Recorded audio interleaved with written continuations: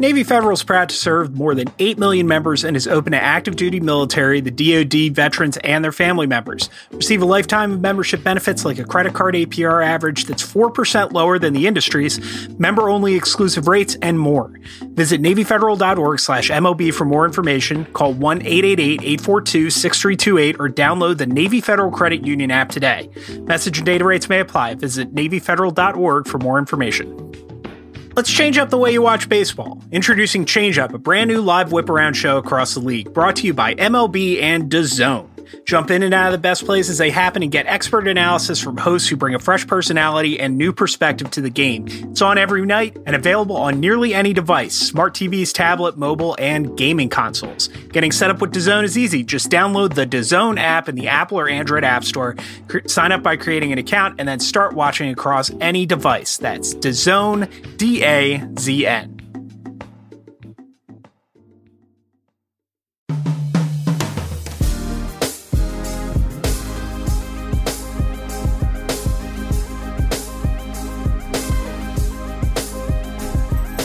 Hello and welcome to the Ringer MLB show. My name is Michael Baumann. I am a staff writer at the Ringer. I just wanted to draw your attention to a couple things on the Ringer's baseball coverage. Zach Kram wrote about the surprising Twins and their best record in baseball. I wrote about this podcast's favorite player, rookie Padres right-hander Chris Paddock, and my man Danny the Dinger Machine Heifetz jumps on the website to try to explain why Christian Yelich hasn't cooled off yet. You can also find Ben Lindbergh's exploration of the surge in home run robberies, and we'll talk about that, Ben and I, later on the show. But first, as always, we go to Zach.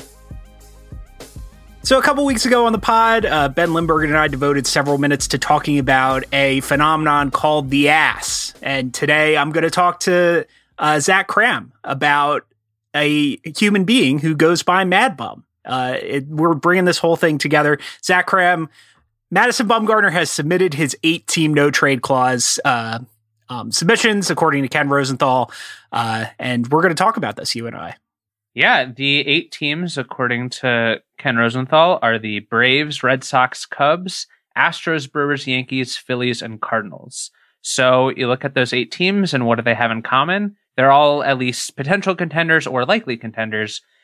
I think the immediate reaction that some people had was, wow, Madison Bumgarner doesn't want to go play for a contender. That's obviously not what this is about. Yeah, that stance is silly enough that we probably should just gloss over it, but I do want to spend a minute on it because, like, there are baseball players who have the reputation for, like, not having, quote unquote, the will to win, and I can't imagine a less convincing person to make that argument about than Madison Bumgarner. Noted postseason coward Madison Bumgarner, who, never came in relief in Game 7 of the World Series and pitched 5 innings. I think a lot of that reputation was built up, and rightfully so, in that 2014 World Series where he pitched like half of the Giants' innings and allowed, 6 earned runs the entire postseason. But he had a relief appearance after a start in the 2010 NLCS when he was just a 20-year-old rookie. Like, he is the definitive postseason pitcher of our generation, I think. So I was going to touch on this later, but this feels like a good time to bring it up. When we're talking about Madison Bumgarner, and we're going to deconstruct what his value might be at this point in his career, how much stock do you put in the quote-unquote playoff magic? I don't know. I think this is where analytics kind of has a touchy area. Like, if you were going into a postseason start tomorrow, would you want to have Madison Bumgarner or Clayton Kershaw?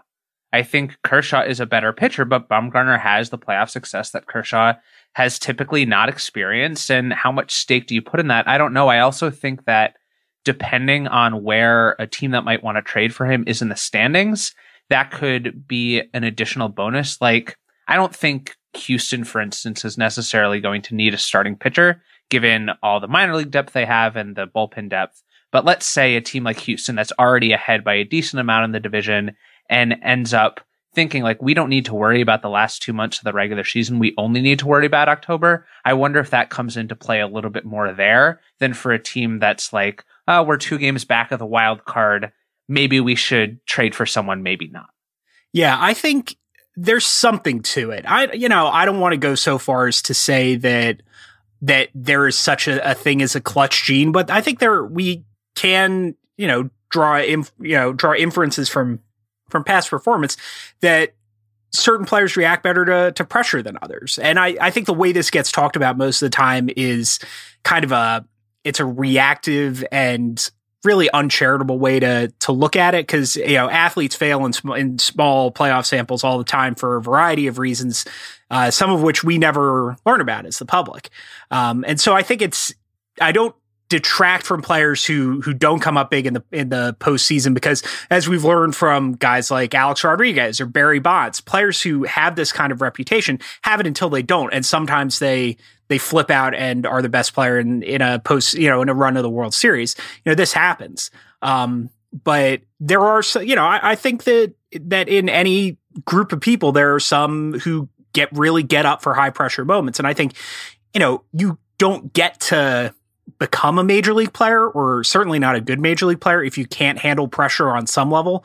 But Bumgarner's he's stepped up his game in the playoffs enough that I don't know if that's the difference between me going out and getting him versus, I don't know, Gio Gonzalez isn't quite the same kind of pitcher, but you know what I mean? Like somebody who has a similar regular season resume, but doesn't have that spectacular track record. I will say that, the 2014 World Series is 5 years in the past now. So this is, I think, the most interesting part of any Madison Bumgarner trade speculation is you look at his performance. I think as a pitcher overall, that postseason performance caused him to be a little bit overrated. But over the past 3 years, he's been good, not as good as he was at his peak. He's had a couple freak injuries that caused him to miss half of 2017 and half of 2018. What do you make of Bumgarner as like the total package now? Yeah, I should amend perhaps my previous statement about a team that might only be fighting for a wild card, not being as invested in him. If you want someone to pitch in a one-game playoff, maybe Bumgarner's your man. He's appeared in 2 wild card games and thrown a complete game shutout each time. But like you said, those were several seasons ago, several injuries ago. I have been encouraged by Bumgarner's start to the season. I was pretty worried about him after the end of last year, because it wasn't just the injuries. It was the fact that his strikeout rate was way down. His walk rate was up. He was succeeding still if you look at metrics like ERA, but a lot of his underlying indicators were trending in the wrong direction. He's perked back up a bit this year, though. His strikeout rate was only 20% last year. It's up to 25 now. His walk rate has been cut by more than half. He has tied for the second best walk rate among all qualified starters right now. And it's not like he's lost any velocity or changed his pitch mix or anything. He's just pitching better with what he's always done. So I think he's a better pitcher now than he was last season. And that's good news for teams that might want to trade for him.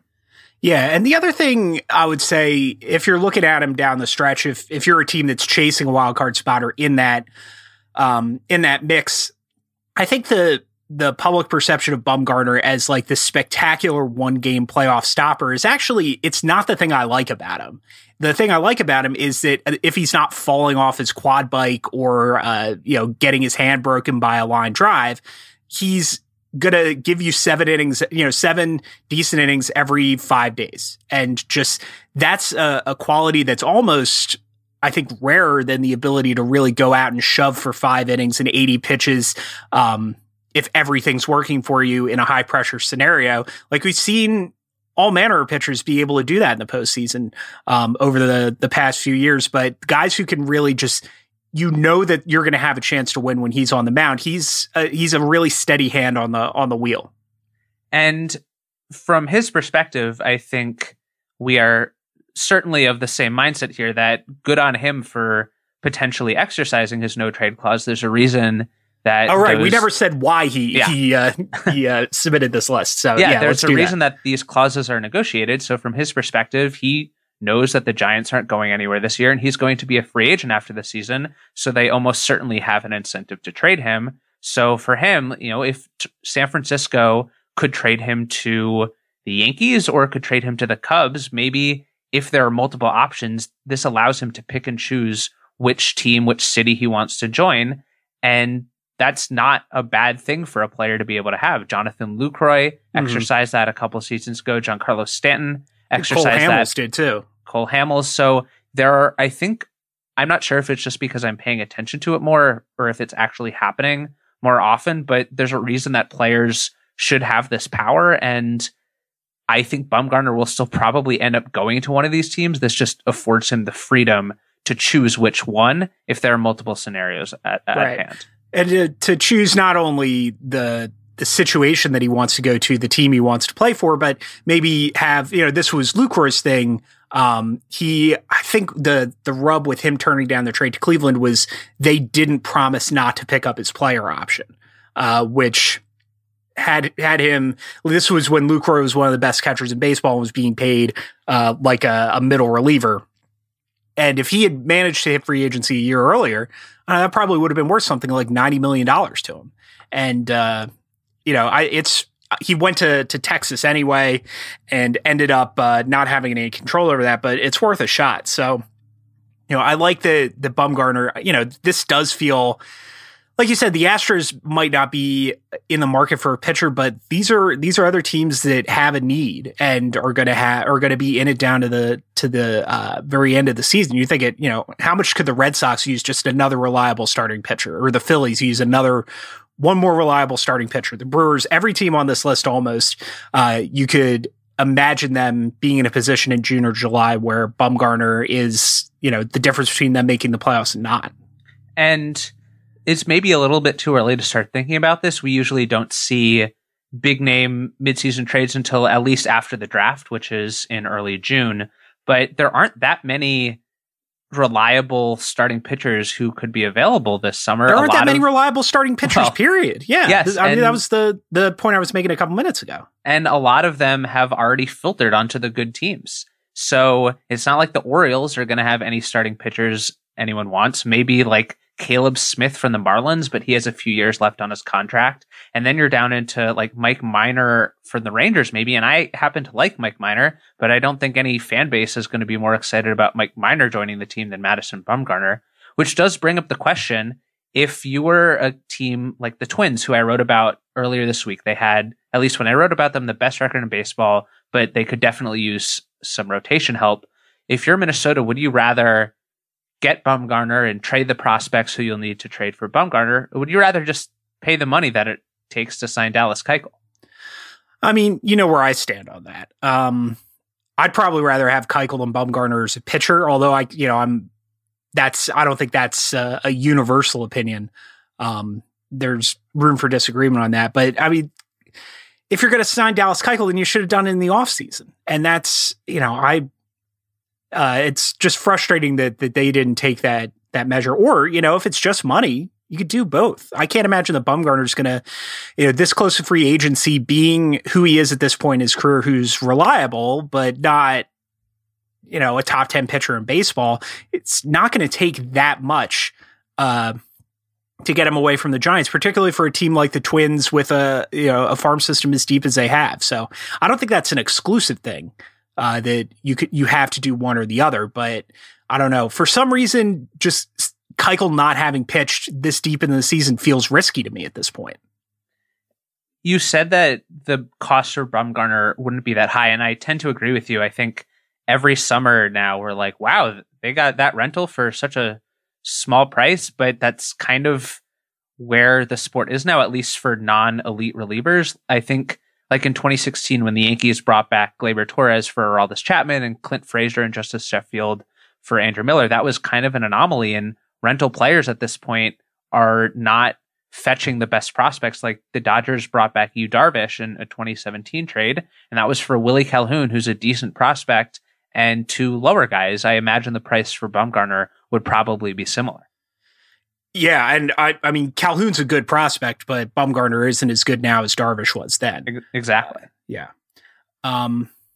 This is where would you like to see him go? Where do you think he's a good fit? I think even though Bumgarner isn't hitting like perhaps his reputation suggests he is, he still fits better in the National League. I just like having that possibility of him hitting, and I like seeing him in those games, I think Atlanta is maybe the best National League fit just because the Braves have so many young pitchers and young pitchers who aren't necessarily reliable. I've discussed that before on this podcast. It seems like they have a lot of number 3, number 4 types. So they could use not only just a veteran who's been around, but someone, like you said, who's going to be stable in the rotation and eat up a lot of innings. I think that would make a lot of sense.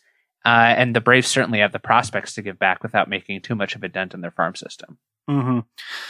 I don't know. I just like the idea of the Twins going all in. I think that's where I'd put them. But, I think the Phillies are in a similar situation to the Braves. I think the Brewers are in a similar situation to the Twins. You could see him moving to the Cardinals.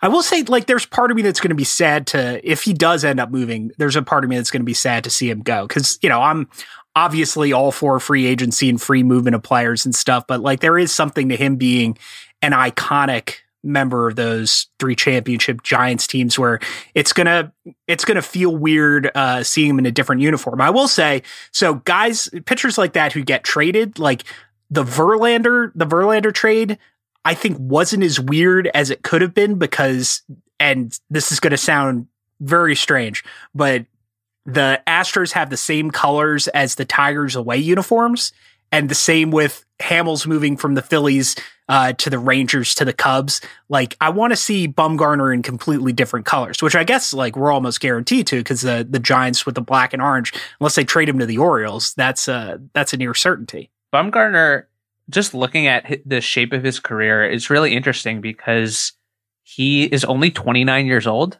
this season. That's the same age as Zach Wheeler. That's the same age as Ross Stripling, who are pitchers we think as up and coming and, their best days might still be ahead of them.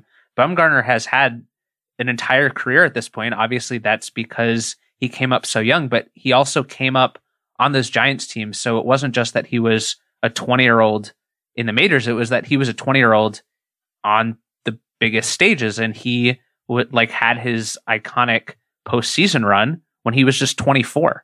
So he still has a long career ahead of him. I think the way he's bounced back this year makes me a lot more confident about how he's going to age. Obviously, that matters more for after the season when he's a free agent and hopefully isn't left to wait like all the other 30-year-olds have been over the last few off seasons. But it's just really interesting to look at that trajectory and think that he still has maybe some positive days ahead of him. Yeah, we'll see. Talk about accomplishing a lot really early in your career. That iconic run to that you talked about in 2014, 24 years or 25 years old. He's one of those guys with a birthday that's close to the BREF age cutoff. 25 years old, that was his 3rd ring, which is incredible. So anyway, it's going to be, I don't think a trade is imminent, but it's worth preparing ourselves for in advance because it's, like I said, it's going to be weird to see him in a different uniform. One guy we can count on being in the same place next week is Zach Kram. Thank you as always for joining me. Thank you. How often do you think about your socks? If you're like I used to be, not much, but I recently discovered socks that changed the way I think about socks forever. They're called Bombas. Now, socks might ordinarily be just these semi-disposable, solid-colored rags to keep you from getting blisters under your shoes. Bombas are not that. These are fashionable, comfortable, long-lasting articles of clothing. They're the most comfortable socks in the history of feet. They're made of super soft, natural cotton, and every pair comes with arch support, a seamless toe, and a cushioned footbed that's comfy but not too thick. With many colors, patterns, lengths, and styles, Bombas look great in the gym, at the office, and out on the town. Bombas are what feet daydream about. Best of all, for every Bombas purchase you make, Bombas donates a pair to someone in need. So buy your Bombas at bombas.com/MLB today and get 20% off your first purchase. That's BOMBAS.com/MLB for 20% off. Bombas.com/MLB. Let's get something straight. Your teeth. Smile Direct Club straightens your teeth for 60% less in braces with invisible aligners sent directly to you. Simply go online and book a free 3D scan at one of their smile shops or order an at-home impression kit. Then they'll email a preview of your new smile, and once you get your aligners, one of Smile Direct Club's duly licensed doctors will check in on your progress every 90 days. Visit SmileDirectClub.com for real before and after photos from some of the 550,000 plus satisfied grinners. And exclusive for our listeners, you can get $100 off your invisible aligners when you go to smiledirect.com/podcast and use offer code MLB100. You'll also get a $25 Amazon gift card with a free 3D scan at one of their Smile shops or a $25 rebate on an at-home impression kit. That's $100 off at smiledirect.com/podcast, offer code MLB100. smiledirect.com/podcast, offer code MLB100.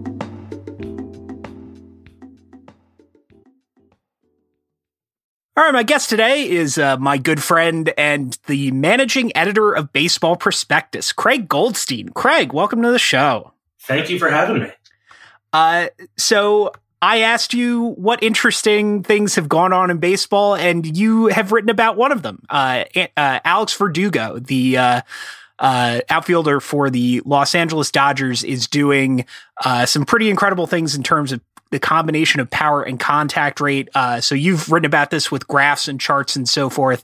But why don't you give us a quick rundown of what he's doing and why it's so special? Yeah, it's just something I kind of ran into during a conversation I was having with Dustin Palmatier, who's another writer. And I was looking at some of the plate discipline stats that we have at Baseball Prospectus. They're also at Fangraphs. They're all over. And there's a stat called Z contact, which is the amount of times or the percentage that a hitter makes contact when they swing at a pitch that's in the strike zone. So it's a fairly granular stat, but it is indicative of how good a batter is at making contact at pitches that they should be making contact on. And Alex Verdugo rates near the top of the league at just under 97% in Z contact rate. So what I did was, I thought that was really interesting for a guy that's been able to thus far hit for some power. And I was curious how common that really was around the league. So I looked dating back to 2008, so the last 11 or 10 seasons and change, whatever we have in 2019, at kind of the guys who were the best at making contact in the strike zone. And the list is a lot of guys that you might expect. Guys, I would like to literally read this list on the air. Because like you can say guys who make a lot of contact in the zone tend not to hit for power, but I think these names really drive that home to an extent that just saying that would not. So here's the list: David Fletcher this year, Ben Revere in 2014, Zach Granite in 2017, Aaron Miles in 2008, JB Shuck in 2016. I can't believe JB Shuck was playing in the majors that long. Cesar Izturis in 2012, Ben Revere again in 2015, Eric Sogard, the face of baseball in 2015, Omar Infante 2011. There is no power, and then there's this list of players. Yeah, and so I put it in a table with Baseball Prospectus' deserved run created plus stat, where Verdugo topped the list. He's beating David Fletcher, who's having a very nice year in 2019 this year, by 1 point, and by everyone else by at least 30 or so. And if you look at the slugging percentages, he's the only guy in the 500s. His isolated power ISO is the only guy in the 200s, and very few people are even in the 100s on this list. So Verdugo is seventh since 2008, like I said, in Z contact rate, and he's the only one doing it, hitting for any power. So the next thing I wanted to look at was a list of guys who had this type of contact ability. I set the threshold for a 94% Z contact rate, and I also filtered for an ISO of 200 or more. So guys that were combining this ability to make contact at a fairly elite rate in the zone and also hit for some power. Now, granted, Verdugo is only a quarter or so of the way through the season, so this can obviously change. The rest of these guys are full seasons, but if you put him in with the other list of players, there are only 4 other players who have done this, and they are Albert Pujols in 2008, Rafael Furcal in 2008. I think people forget how good he was. He was also hurt a lot of that year. 2011, Ian Kinsler, and 2016, Mookie Betts. And those are all, aside from Furcal, who was injured, I think those are all 6 wins or better in terms of grading out over a full season. And Verdugo actually makes more contact than any of them in terms of his Z contact. So it's really remarkable. Yeah, so in that. What this boils down to is there's almost a contradiction in that if you have an approach and swing mechanics that allow you to make that much contact on pitches within the zone, you're doing other things that are going to rob you of power. So whether that's, not selling out or, whether you're chasing pitches, that sort of thing, it's very difficult. I mean, almost impossible to make this much contact and still hit the ball hard. I don't know. I guess what do you think is allowing Verdugo to do this?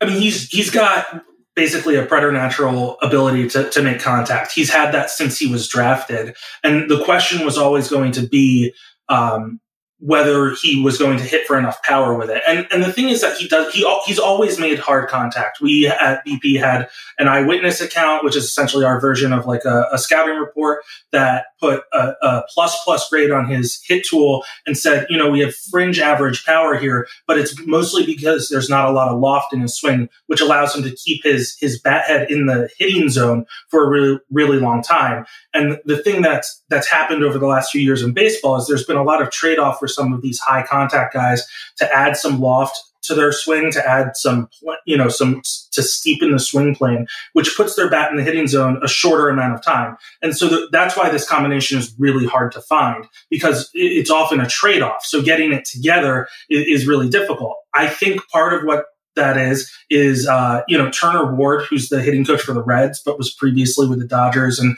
has gotten some credit and worked with Justin Turner, among other people, had the ability to help guys kind of swing up on the ball without trading off too much contact. I think that's something that Verdugo has done a little bit here. But Robert Van Scoyoc, the current Dodgers hitting coach, was someone who worked with JD Martinez to do this type of thing. And so he has that ability as well. And I also think, we've done a lot of research, and I'm sure people have heard about this, but the ball is different. It's back to kind of 2017 levels in terms of the drag resistance, and it's going further. And I think the type of profile that's going to help are these players who make as much contact as someone like Verdugo does, or if you want to go back to, the 2015 to, second half 2015 to 2017 era ball, you're looking at the breakouts from Jose Altuve or Jose Ramirez or guys like that who make a lot of contact but weren't necessarily thought of as major power guys, all of a sudden hitting 25 and 30 home runs. And that's something that really fascinates me. I know, and you mentioned Jarrett Seidler's theory about this in your article. That's something he talks about a lot, is Absolutely. Guys who have that hit tool and essentially like trading a grade of hit tool for a grade of power and just the whole thing clicking. What's interesting to me is like the body type. Well, this isn't the only interesting thing. There are 45 interesting things about this, but one of them is the body type of a lot of these hitters share, which is Verdugo is listed at 6'2", 210, and it's just sort of a cubicle body type for him.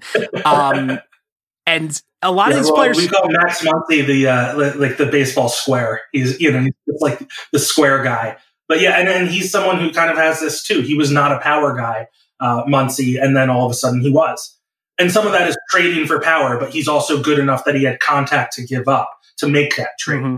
And so like the short limbs, the shorter levers, maybe these shorter squatter guys are strong in other ways. Certainly you'd say that about Altuve or Mookie Betts. And these are the players that you look at. Ozzie Albies, Furcal had that body type. Ian Kinsler to a certain extent.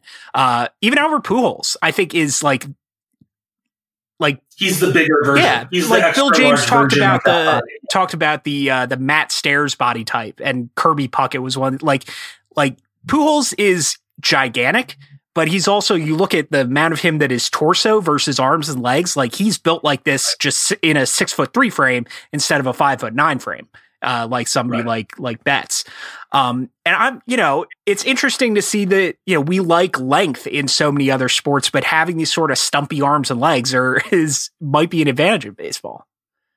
Yeah. And I mean, we can talk about someone who's in the news today. Keston Hiura is coming up for the Brewers, and he's very much that body type. He's shorter, he's squat, but he's thick with two C's, right? He's not doughy, but he is thick, and he has that strength in his legs and in his arms, but it's a really short swing. And we've seen what he's been able to do when they've put the Major League Baseball, this one with reduced drag, down in AAA. I mean, his numbers are pretty laughable. first of all, he's in the PCL, but secondly, you put that ball in the Pacific Coast League, which is a high octane hitting environment in the first place. And he's got like a 670 slugging percentage. And I think he's like only 40 or 50% better than league average there, which is nuts. Yeah, and I remember one of the reasons I liked him coming out of UC Irvine is that it almost seems like you can scout for that now. That when you're looking at a college player or an amateur player, you know, you could see the guys who might be able to make that kind of adjustment. Because Hero was, I mean, he was a first-round pick despite not having played any defense his junior year because of injury.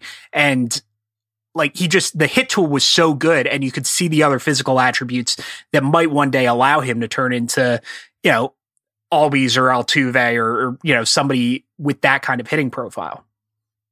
Yeah, and I mean, I think there's an interesting disparity to make between Hira and someone like Nick Madrigal, right? And Madrigal is kind of who prompted us to have this conversation that I quoted Jared Seidler from, because he's an extreme contact hitter, but the question is whether he's going to have the power to play. And I think the ball can help him with that, but he's got at least a grade less power than we even gave Verdugo. And he's small too.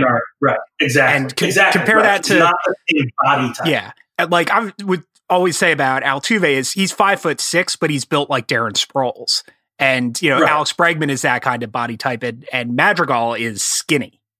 Yeah, absolutely. Absolutely. And I think it's interesting, you know, it's a different type of hit tool profile, but you look at the breakout of a guy like Yohan Moncada, who often said, like you said, Darren Sproles, like he's built like a running back. Now he's a bigger version of it, but again, and he doesn't have the same hit tool. He swings and misses a lot, but he's making more contact now.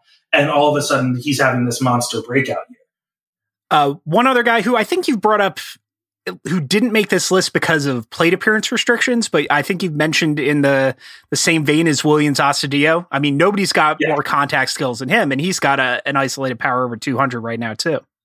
Correct. He was on, if I took out, I had a minimum of 100 plate appearances, which, you know, is not that many, but Astudillo has been hurt this year, so he didn't quite get there, but he's absolutely on this list. I think he's also slugging over 500. And I think, yeah, I mean, he's exactly the type of guy that we're talking about, where it's this elite contact ability. And because the ball is different, I think it's allowing his power to play out at a different rate. And, you know, we've talked a lot about the trade-off between contact and power, but some of these guys are just living in this, if basically they're in the middle of a Venn diagram, right? Where they're able to not only, maybe they give up a little contact for a little power, but they're at such a high contact rate that it's actually accentuating all of it. Like it forms together as some sort of Voltron type thing where they're just so much better because of that nexus of those two things rather than trading one off for the other.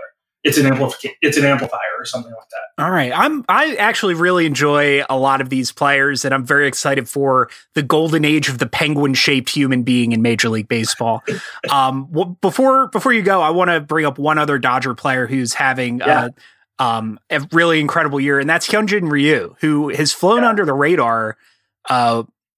It almost feels like a player like him shouldn't fly under the radar, but the Dodgers have just had so many big name players over the past few years that, and Ryu struggled to stay in the rotation. But this year, he, after a sub-2 ERA in limited action last year, he has a 1.72 ERA now. Let's just look at his last three starts. He went into the eighth inning, he pitched at least eight innings, all three times out. And in 25 innings, he's allowed 9 hits, 1 walk, and just 1 earned run, including he took a no-hitter into, I believe, the eighth inning, his last time out.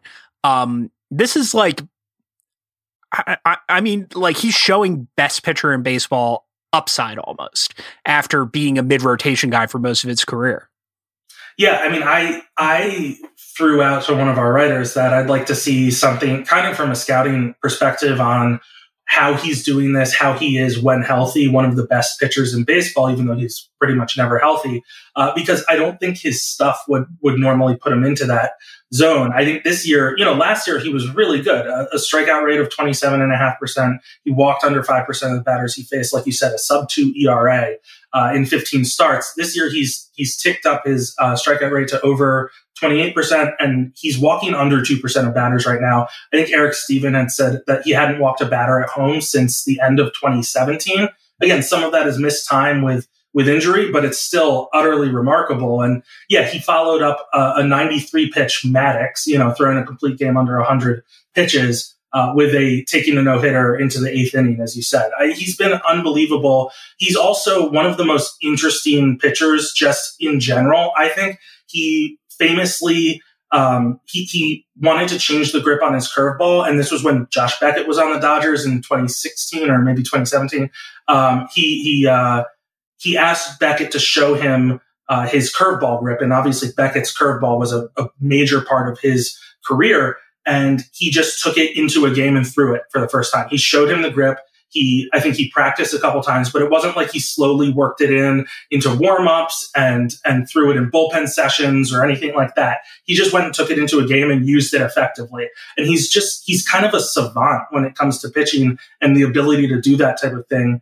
I think this year, obviously he's cut down on the walks. He's in the zone constantly. He's also throwing a sinker, way more than he ever has before. I think it was about 5% of his pitches last year. Right now it's about 15, and he's leaning on his changeup, which has been his bread and butter pitch kind of since he came over from Korea. And he's leaning on that a little bit more often. So I think it's pitch mix. It's also, he's just one of those guys where if you've read scouts or been able to be around scouts, people talk about feel, and it's feel for pitches, feel for the game. He has elite feel, both in his pitches and just like he's meant to be on the mound. And one last interesting nugget on Ryu, and I didn't know this until I was listening to the Dodgers broadcast and Joe Davis brought it up, but he was actually born right-handed, but he's left-handed and does everything that he's doing. He's throwing lefty, but he's a natural righty. This is the Billy Wagner, Michael Vick, throws lefty, does everything else righty. Yeah, and I think Wagner did it out of he got hurt, right? Right. I think he broke his arm. It broke his right arm and started throwing lefty, and then broke it again. I might be mixing up his story with Vic's story with Roy Campanella's story. But it's some injury. Yeah. Yeah. But Ryu, I guess his dad just said, it's going to be easier if you're lefty. And so gave him a lefty glove, and the rest is history, at least according to the broadcast I was listening to. Yeah. It's insane. He's one of the most fun pitchers to watch without kind of the explosive stuff you're used to seeing. He's not Verlander. He's not Walker Buehler, right? But he is kind of more like Rich Hill in terms of just its feel for a few different pitches, and he manipulates the ball in the zone constantly. He's a ton of fun. So, I mean, you mentioned the walk rate of what is 1.6%, 1.5% this year. Just to put that in context, we sort of glossed over that. That's less than half the walk rate of the second best qualified starter right now. And you look at guys, you look at this last year, the walk rate leaderboard, even guys who you think of working within the zone and not really having overpowering stuff like Miles Michaelis or Shane Bieber, having success like that. Stripling was up on that leaderboard last year. And Ryu is doing that to a greater extreme and also, striking guys out. It's mind-boggling what he's doing right now. Yeah, I mean, the amazing part to me is obviously there are these guys, like you bring up Bieber, or even in that same Cleveland system, Aaron Saval. I might be saying his name wrong, but there's some of these guys that just never walk anybody, and they don't have a history of it. But them missing bats at the level that he is often what's missing, right? If you're in the zone that much, hitters know, and they can end up making And this contact. is the Phillies, or Cal State Fullerton teaches this, like, just never throw anything out of the zone. And then the Phillies always ended up with Connor Siebold, and Thomas Eshelman's the best example of this. Who was Colton Eastman, I think, was the other guy they drafted. And all those guys have trouble making the majors. Like, I mean, that was the scouting report on Bieber too. And he's managed to change his game a little bit. Yeah. It's pretty wild. So Hyun-Jin Ryu, Alex Verdugo, the entire Los Angeles Dodgers are doing interesting stuff. There are a lot of reasons to watch people. Yeah. I mean, Bellinger's, I'll just say what Bellinger's doing is maybe a little more obvious than what, so we've talked about him before. I'm sure we'll talk about him again. But thanks for shining a light on some of the more subtle, interesting things that are going on in LA. Happy to do it. Thanks for having me on. Hiring is challenging, but there's one place you can go where hiring is simple, fast, and smart. A place where growing businesses connect to qualified candidates, and that place is ZipRecruiter.com/RingerMLB. ZipRecruiter sends your job to more than 100 of the web's leading job boards, but they don't stop there. With their powerful matching technology, ZipRecruiter scans thousands of resumes to find people with the right experience and invites them to apply to your job. As applications come in, ZipRecruiter analyzes each one and spotlights the top candidates so you never miss a great match. And right now, my listeners can try ZipRecruiter for free at this exclusive web address, ZipRecruiter.com/RingerMLB. That's ZipRecruiter.com/RingerMLB. ZipRecruiter.com/RingerMLB. ZipRecruiter, the smartest way to hire.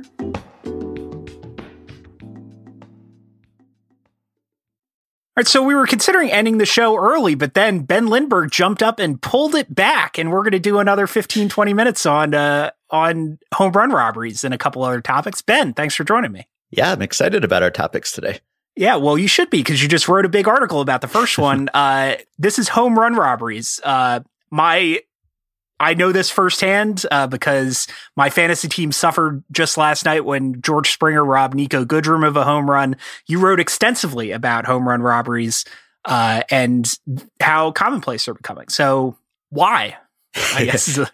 Well, first, sorry for your loss. I give you my condolences. Oh, before you start, I want to say, like, we've the title of this article is "Watchers on the Wall Welcome to the Golden Age of the Home Run Robbery." I think this, along with the Vlad Guerrero Prince That Was Promised headline, is I was talking to my editor. We have brainworms. Yeah. I know, we really do. I didn't even come up with this one. My editor, Justin Sales, did. And I said, for once, I'm not writing about Game of Thrones, and you still give me a Game of Thrones title. But we're really on brand at The Ringer. I don't know what we'll all do with ourselves next week. But yeah, we have all just reached peak home run robbery right now. And it sort of makes sense because we're at a record home run rate. And you would figure that the factors that would contribute to a high home run rate would also contribute to a high home run robbery rate. And that has been true historically. But we've seen 21 home run robberies this year, according to Sports Info Solutions. And that puts us on pace for 84, which would shatter the record, at least going back to 2004, of 65. And it could be small sample, except that that record was set last year. And the previous record was set the year before. And the couple years before that were very high too. And those just happened to be the extremely high supercharged home run ball era. And so it's part that. It's partly that we're just seeing the ball carry farther. It's partly that hitters are, of course, aiming upward, and we're seeing launch angle increase. So there are fewer grounders every year, which kind of counteracts the fact that there are just fewer balls in play in general because of the increasing strikeout rate.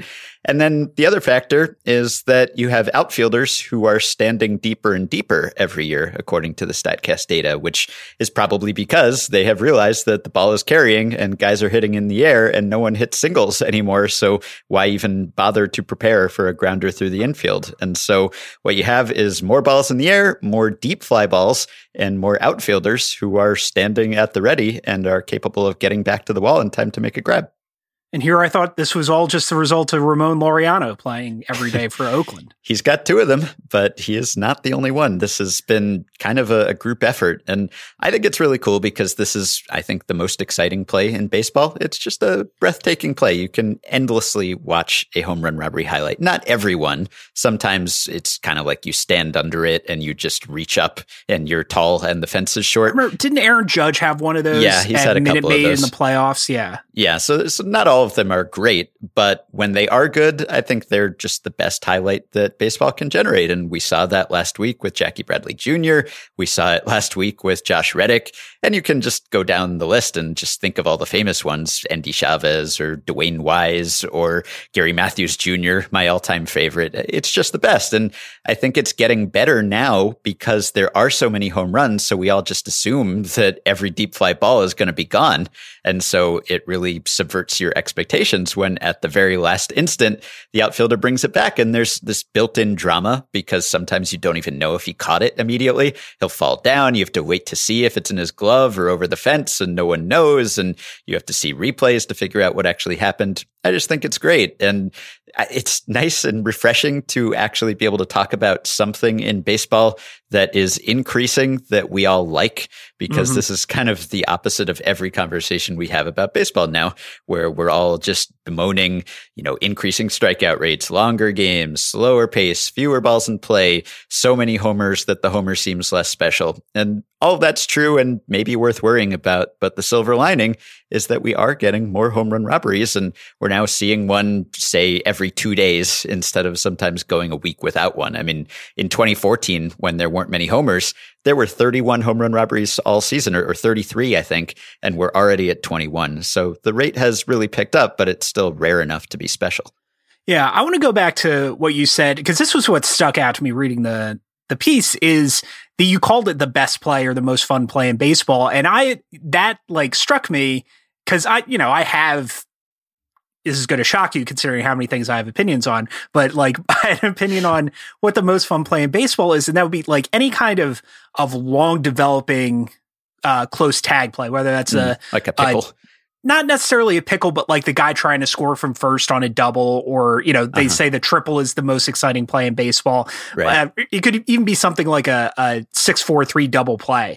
But that has a similarity to the home run robbery, where it takes a while to develop and there's drama and there's uncertainty. Yeah. But the way you put it, the expectations, setting up expectations and then subverting them, I think is a really good, really persuasive way to put it. Cause I've found myself agreeing with you by the end of this, that not only does it have the drama and I would say almost more athleticism, because you think about the guys who do this, whether it's Laureano or Byron Buxton, Mike Trout's had a couple. These are this is one of the few times that you really see peak athleticism of a baseball player on display. And then all the narrative things that you mentioned.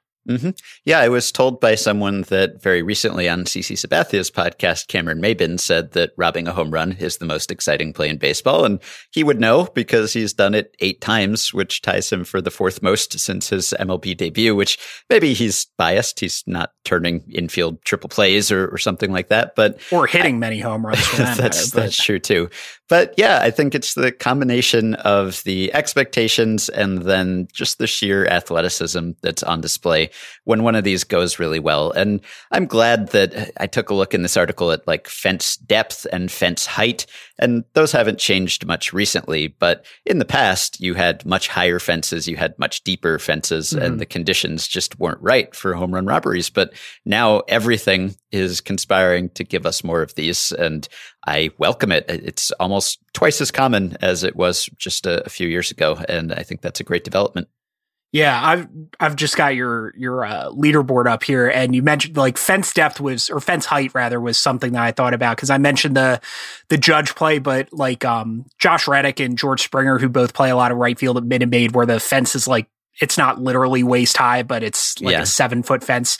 That right field fence is short. Jackie Bradley and Mookie Betts playing with that short fence in right center in Fenway. The one that was it Torrey Hunter who went up and over?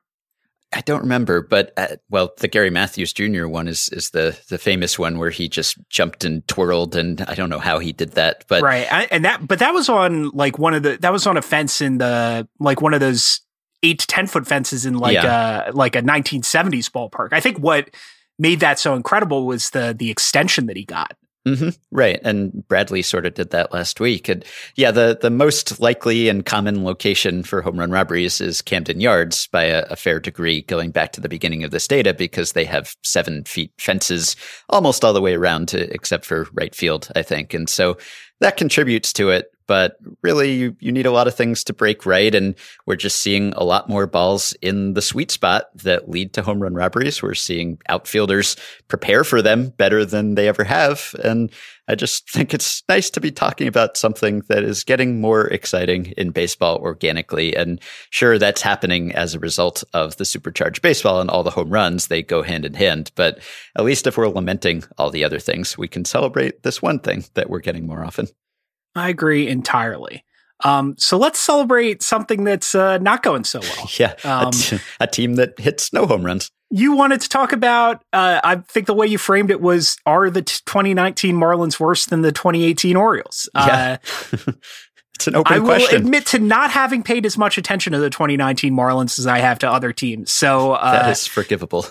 I really do hope that that's, that our listeners won't hold that against me. But, somebody mentioned their best player having X, Y, and Z. And I was like, who is the Marlins' best player? I think it's Neil Walker now. He's their best hitter. I mean, yeah, by far. I don't know who their WAR leader is. I think Alfaro would have to be in that conversation when you consider position and defense.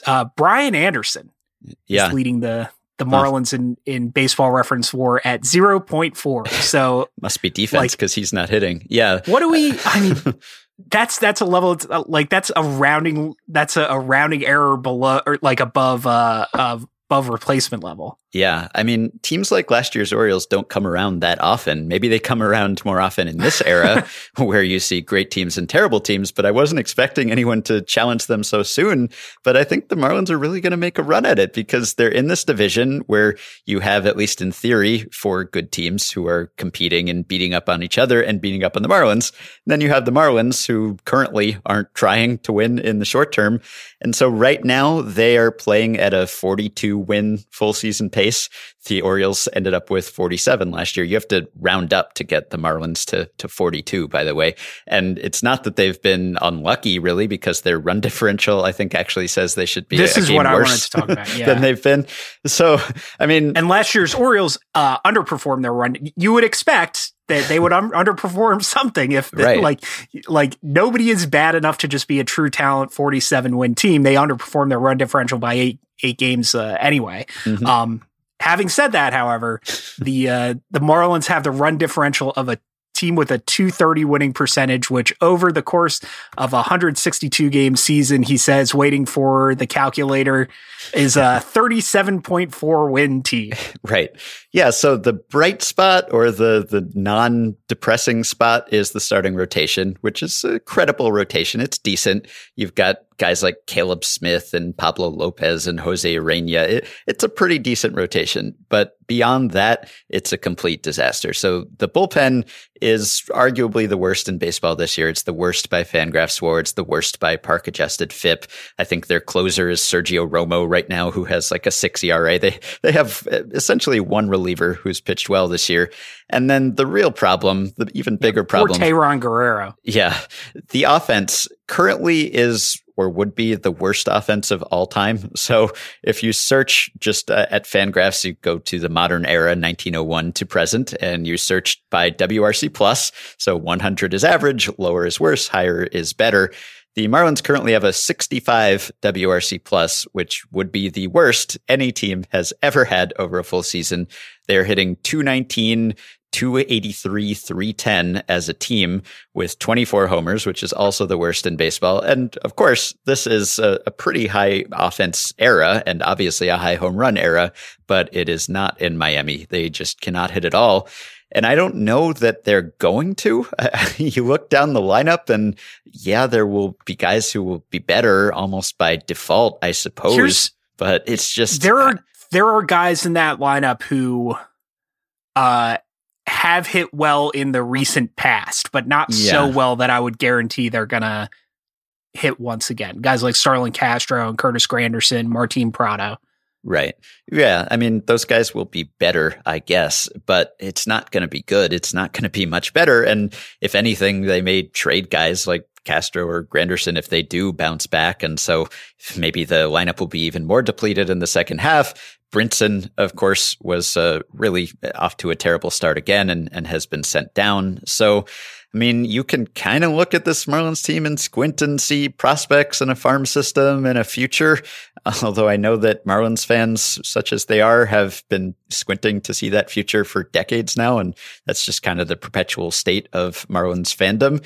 But right now, it is really rough to watch this Marlins team. And I don't know. I think the NL East gives us a bit of everything. It gives us good teams and a great close race. Mm-hmm. And then it gives us perhaps one of the worst teams of all time, which is fun to follow from afar in its own way if you're not rooting for that terrible team. Marlins non-pitchers have a 608 collective OPS. Zach Greinke for his career has a 594 OPS. Oh, that's a sad stat. Yeah, and that's not like, I know he's been red hot this season. Yeah. He somehow has 5 extra base hits already. But that's for his entire career. Those are his offensive numbers. Yeah, it's going to get ugly. It's been ugly. Yeah. It's not going to get much less ugly from here on out. So I feel like I must have asked you this before. We might have, when we were talking about the Royals and the Orioles last year. If a team goes 41-1, so the all-time record for worst record in baseball is the 1962 Mets, who went 40-160 and just didn't play the last 2 games of the season. If a team goes 41-121, is that the worst record of all time in your estimation? I think so. I'd say so. I mean, especially if you don't have the excuse of being an expansion team, that I think would make it even worse by comparison. I mean, obviously, like, the league as a whole is getting better and more competitive all the time. So it's somewhat more excusable to be terrible relative to the league in 2019 than it was in 1962. At the same time, the talent pool's so big. Like, if the 1962 Mets could manage to put together a better, more competitive team with like 1962 level scouting, that would almost be a bigger indictment to me. Yeah, well, there have been negative stories about the Marlins front office too, and about losing their AAA affiliate and not liking dogs. And so there's behind the scenes drama going on here, and there's just off the field. Well, dysfunction is too charitable a word for what's happening on the field right now. So they're going to give the 62 Mets a run for their money, I think. Hey, so you brought this up when we were talking before the show. One reason that we're comparing them to last year's Orioles and not this year's Orioles is the Chris Davisons. Yes. Which, like, wow. He talked about, or he went, like the first 11 games of the season without a hit, and we brought up his numbers. Since the first game he got a hit, he's hitting 290, 371, 581 over his past 21 games, which is like not just bouncing back from being the worst player in baseball. That's good by anybody's standards. Yeah, it's incredible. Kyburn has taken the corpse of Chris Davis and made him bigger and better than before. I don't know how this is happening, but of course he set the all-time record, right? 0 for 54 for a position player. And if you look at the players he passed on that list, like Craig Counsell had an 0 for 45, and Eugenio Velez had the record before Davis, 0 for 46. And both of those guys were like at the end when that happened, as you would think. Like, you don't really bounce back from this kind of thing. So Counsell had 40 more at-bats after that streak ended by the end of his career. And then Velez, his streak is still active. He never got that hit. His career ended. So you wouldn't have expected Davis to bounce back, but man, he really has. So since the first day he got his hit, and he got 3 hits all at once on that day, so that was April 13th, he has a 154 WRC plus since then. That is the 38th best in baseball, which doesn't sound so impressive, but for him to be closer to best than worst is in itself impressive, I think. This is over an equivalent stretch of games. This is the best he's hit since early 2017. So he's bounced back to like genuinely good Chris Davis. And it's not like he's just prioritizing getting hits and he's just trying to make contact, although he is making some more contact. But he's hit for power too. He's hit 5 homers. He's slugged 581, as you said. So it's not like he's changed his approach in that sense, just to avoid embarrassment. He's been legitimately good. And he had been hitting the ball kind of hard before he snapped the streak. So he was running into some bad luck there. And yeah, he's been a little lucky during this streak. I mean, if anyone deserves to be lucky, it's Chris Davis, I think. So it's not like he's back to being great again, let's say, but he's back to being a genuinely... he's back to being great for 3 weeks. Yeah, he is, which is more than anyone possibly could have expected. So there's hope for the Marlins, I guess, if Chris Davis can bounce back to... I mean, this is Chris Davis, since he snapped that streak, has hit better on a per plate appearance basis than he did the last time he led the league in homers. So he's been like close to peak Chris Davis again. And sure, maybe it won't last, but for it to last this long, no one would have seen that coming. And it's kind of gone from a really depressing story. Like, he didn't outwardly seem to let it get to him too much. And the fans weren't too tough on him. They were kind of behind him, rooting for him to snap the streak. I mean, that almost, that I could see that, like, that pity being not worse than just being jeered every time up, but being depressing in its own way. And I mean, there was that Sports Illustrated story from the end of last year that was just one of the saddest pieces of baseball writing that sad and like the writing was good, but the story, the content was very, very sad. And I remember you saying, because you wrote about Davis earlier this year and you said that I don't know if you regretted it, but you said it just sort of depressed you to write about it.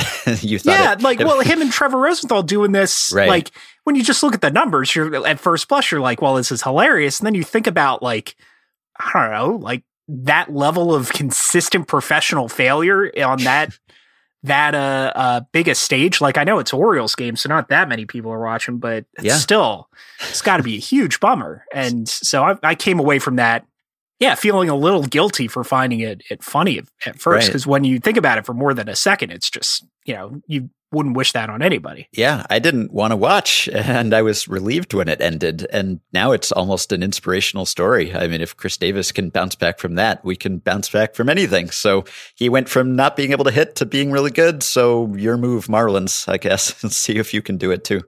Oh boy. I will say I just took another look at the Marlins roster, and I don't think there's anybody on that roster who, even at their peak, was as good as prime Chris Davis. Yeah. Maybe 07 Curtis Granderson. Maybe they should trade for him, pick up Chris Davis. That'll put some butts in the seats. Yeah, maybe.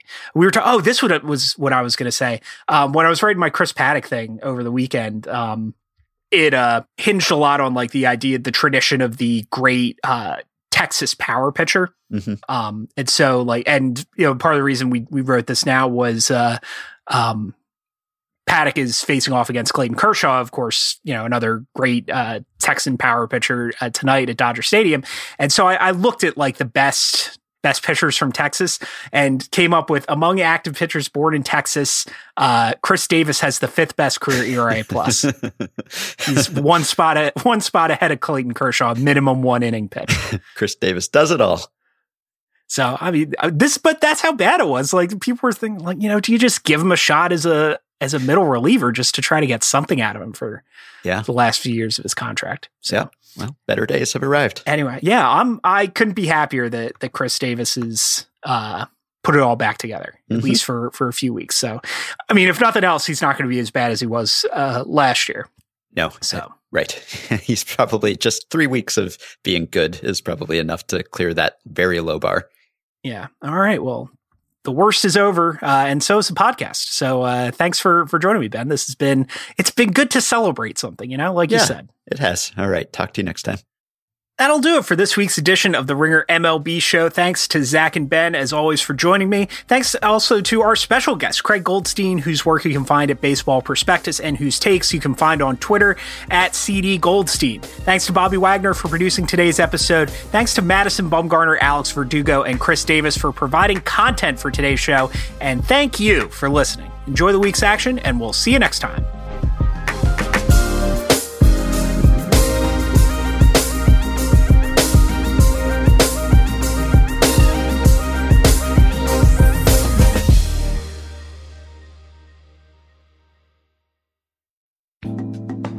Support for today's show comes from Smile Direct Club. Smile Direct Club straightens your teeth for 60% less than braces with invisible aligners sent directly to you. And exclusive for our listeners, you can get $100 off your invisible aligners when you go to smiledirectclub.com/podcast and use offer code MLB100. You'll also get a $25 Amazon gift card with a free 3D scan at one of their Smile shops or a $25 rebate on an at-home impression kit.